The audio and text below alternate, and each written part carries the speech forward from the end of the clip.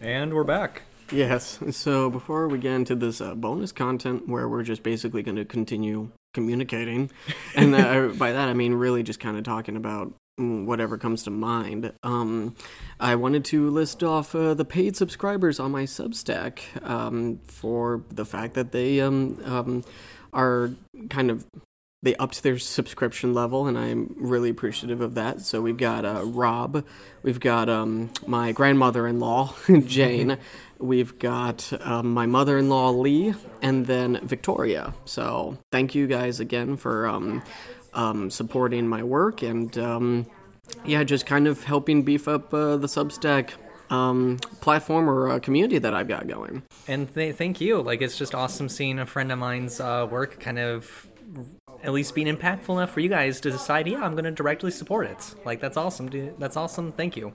Yeah, thank you. So we were just kind of talking about communication and what that can be like for people on the autism spectrum, but it can be applied in a lot of ways to people in general.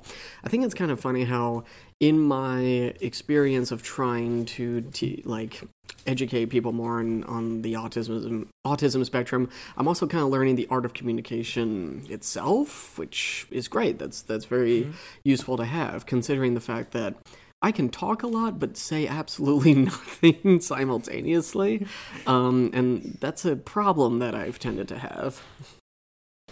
Yeah. So you mentioned that The Last Jedi was like something that just kind of like grated on you after a while, something that a lot of your friends would talk about at the D&D groups, and you're like, guys, D&D, please.